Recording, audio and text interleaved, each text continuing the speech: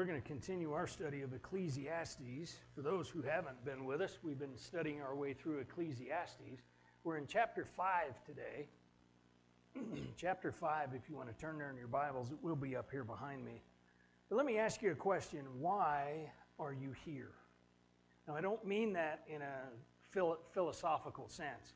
I mean that pragmatically. Why are you at church today? Are you at church because it's what you do Sundays? Are you at church to check a box? You know, did church, go on with my day, now I can go watch football or whatever. Are you here to hear from God? If you're here to worship and to hear from God, then that's what church is really about. And the preacher Solomon addresses this issue today. Why are you here? Why are you at church? The why of church. And we're going to see what Solomon has to say about the why of church. So let's read Ecclesiastes chapter 5. I'm going to read verses 1 through 7, and again it is up here behind me. Guard your steps when you go to the house of God. To draw near to listen is better than to offer the sacrifice of fools, for they do not know that they are doing evil. Be not rash with your mouth, nor let your heart be hasty to utter a word before God, for God's in heaven, and you are on earth. Therefore let your words be few. For a dream comes with much busyness, and the fool's voice with many words. When you vow a vow to God, do not delay paying it, for he has no pleasure in fools. Pay what you vow. It is better that you should not vow than you should vow and not pay. Let not your mouth lead you into sin, and do not say before the messenger that it was a mistake. Why should God be angry at your voice and destroy the work of your hands? For when dreams increase and words grow many, there is vanity. But God is the one you must fear. So let's kind of work our way through this. Solomon, the preacher, talks about religious activity. Now, I read that from the English Standard Version. I want to read it to you, the same verses, but I want to read them to you from the New Living Translation, because I think it expounds a little bit on what the preacher Solomon is talking about. So let me read you these. It is up here, but I know it's very small. So, as you enter the house of God, keep your ears open and your mouth shut. It is evil to make mindless offerings to God.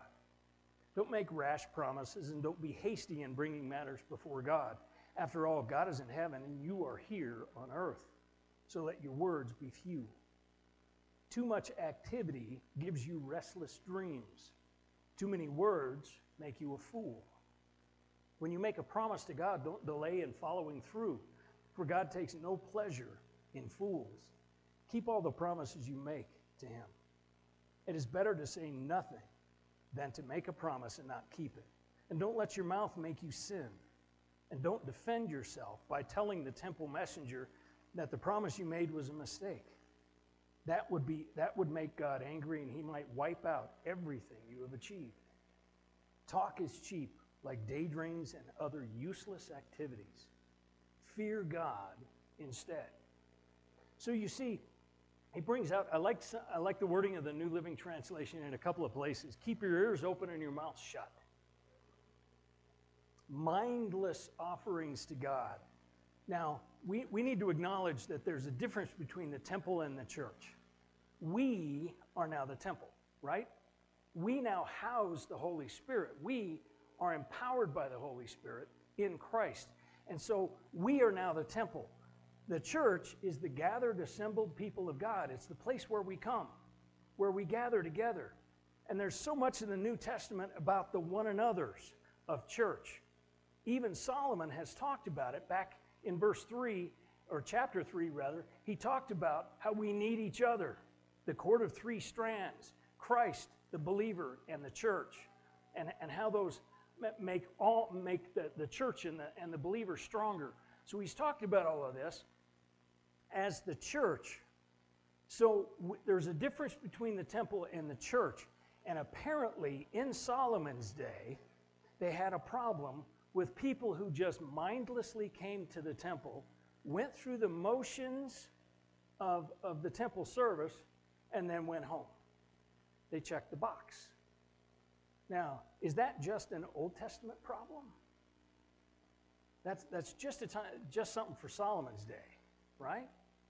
Because we're so much more pious and holy that we don't ever do this. We don't just come to church and check the box. Okay, you went to church because it's Sunday and that's what you do on Sunday.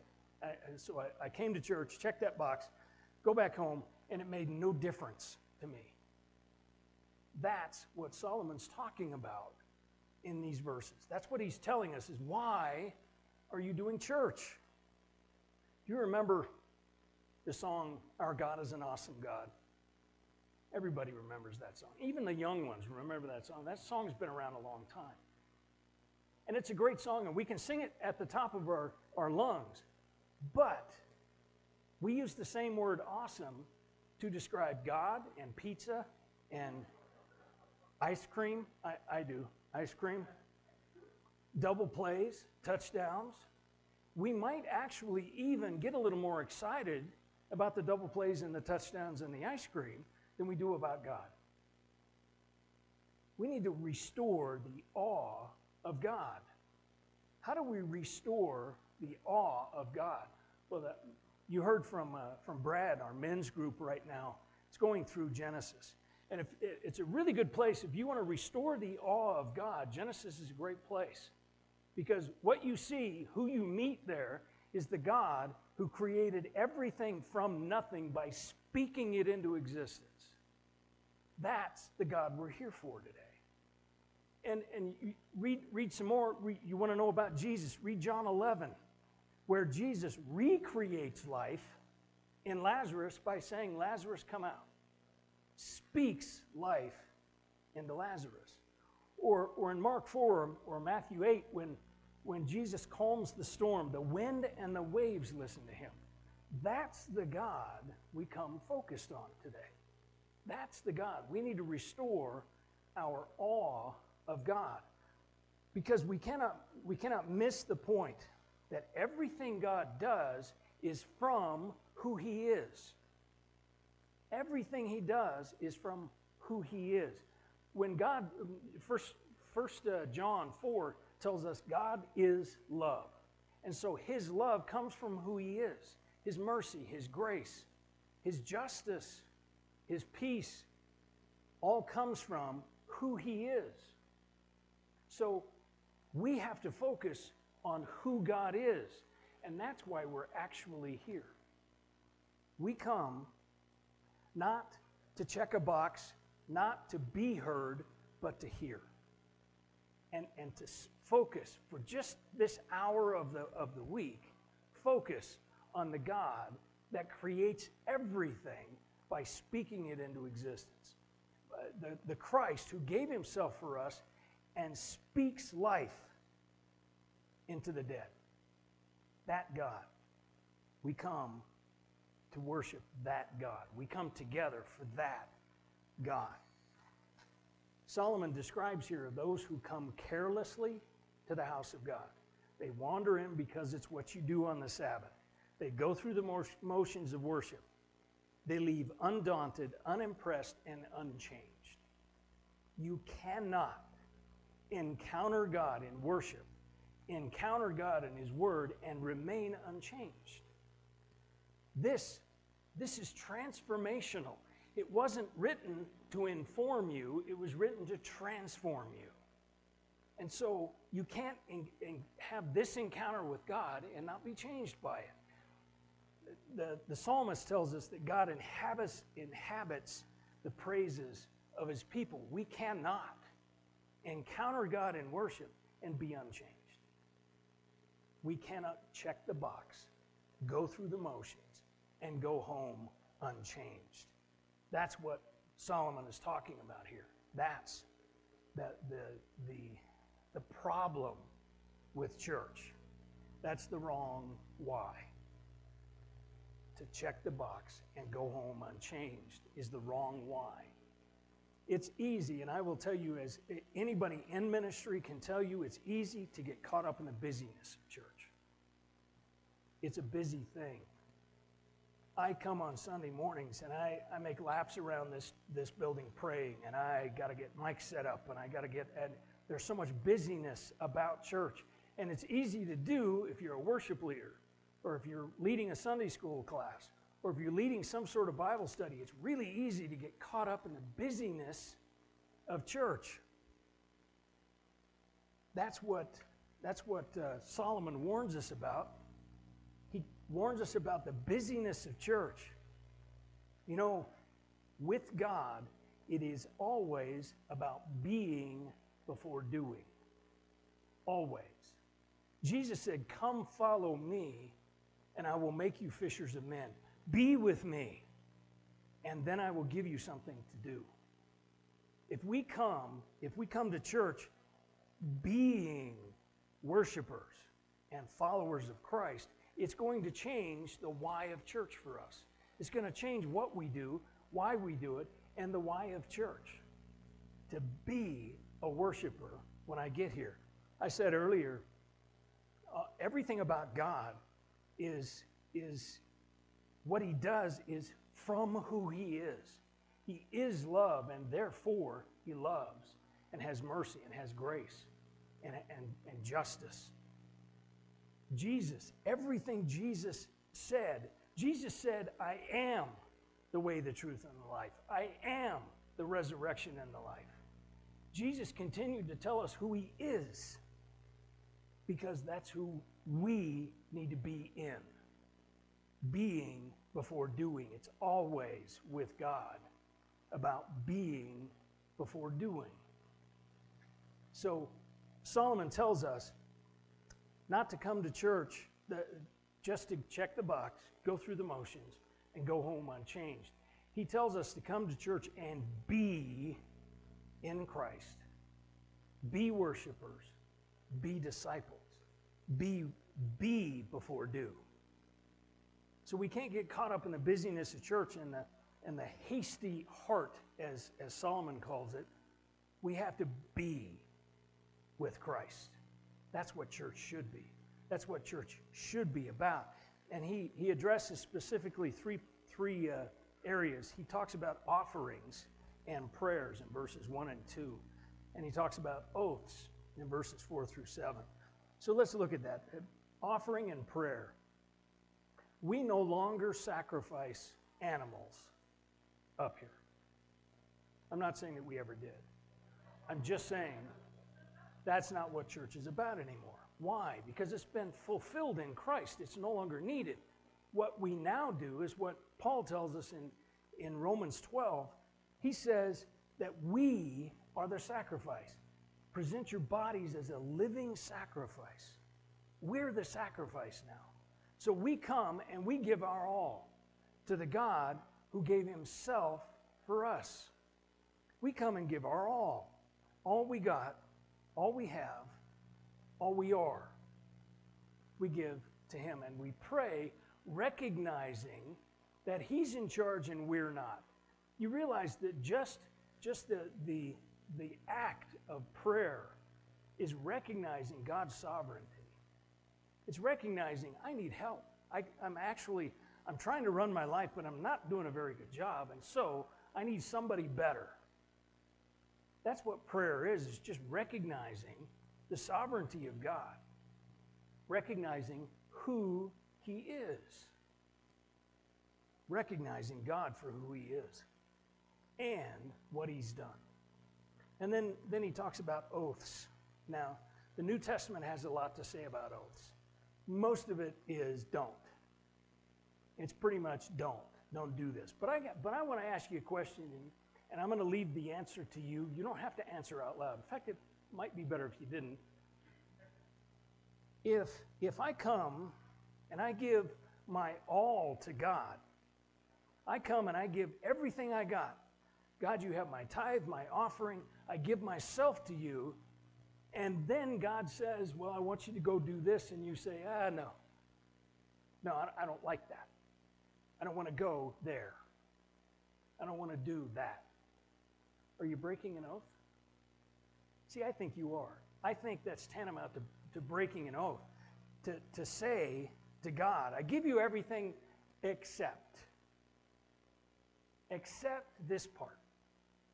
I give you everything as long as it doesn't include fill in the blank. I think we're breaking an oath when we do that.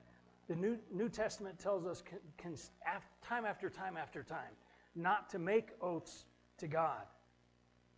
But I think when we come and we give our all and hold back, we're breaking an oath to God. We give our all in our offering. And if we don't, we're breaking an oath. So Solomon talks a lot about useless activity. The New Living Translation in verse 7 says, talk is cheap, like daydreams and other useless activities. Fear God instead. This is what Solomon's talking about in these verses. Useless activity. Because you cannot do enough religious stuff to make up for what you need in Christ. It's impossible. You cannot possibly pile up enough good works or enough religious activity or teach enough Sunday school classes or sing enough praise songs to make up for what you need in Christ. You cannot.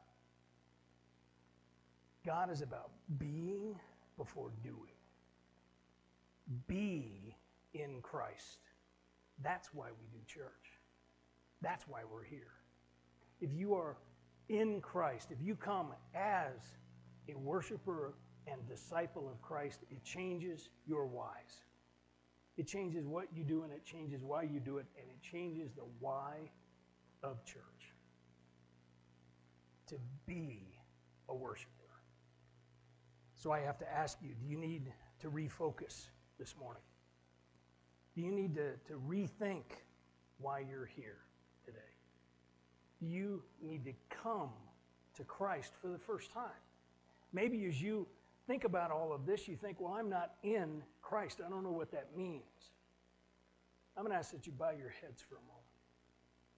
I want you to consider this question. Are you in Christ? Are you a worshiper and disciple of Christ? You can become one today. Everything about you can change today. All of your whys change today in a simple prayer. First, we acknowledge that we have sin in our lives. God, I have sin in my life. I've said things wrong. I've thought things wrong. I've done things wrong. And I know the Bible calls that sin. But I trust that Jesus came and died in my place on that cross. He died to pay my price. And so I ask you to come into my life, empower me, make me yours. Let me be in Christ. If you prayed that prayer for the first time, you need to let somebody know. Elbow your neighbor, let them know. Come and let me know. Maybe this morning you know Christ, but if you look at the last week, if you look at the last few times you've been to church, if you look at this morning, you realize that you don't have the right why for church. Will you take this moment to correct that with God?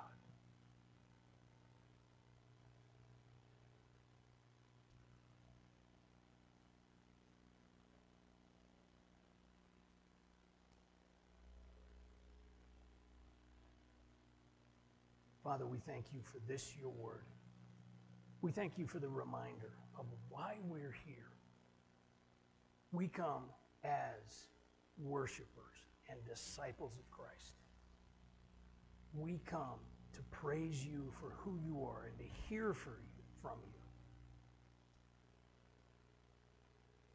We thank you in Jesus' name. Amen.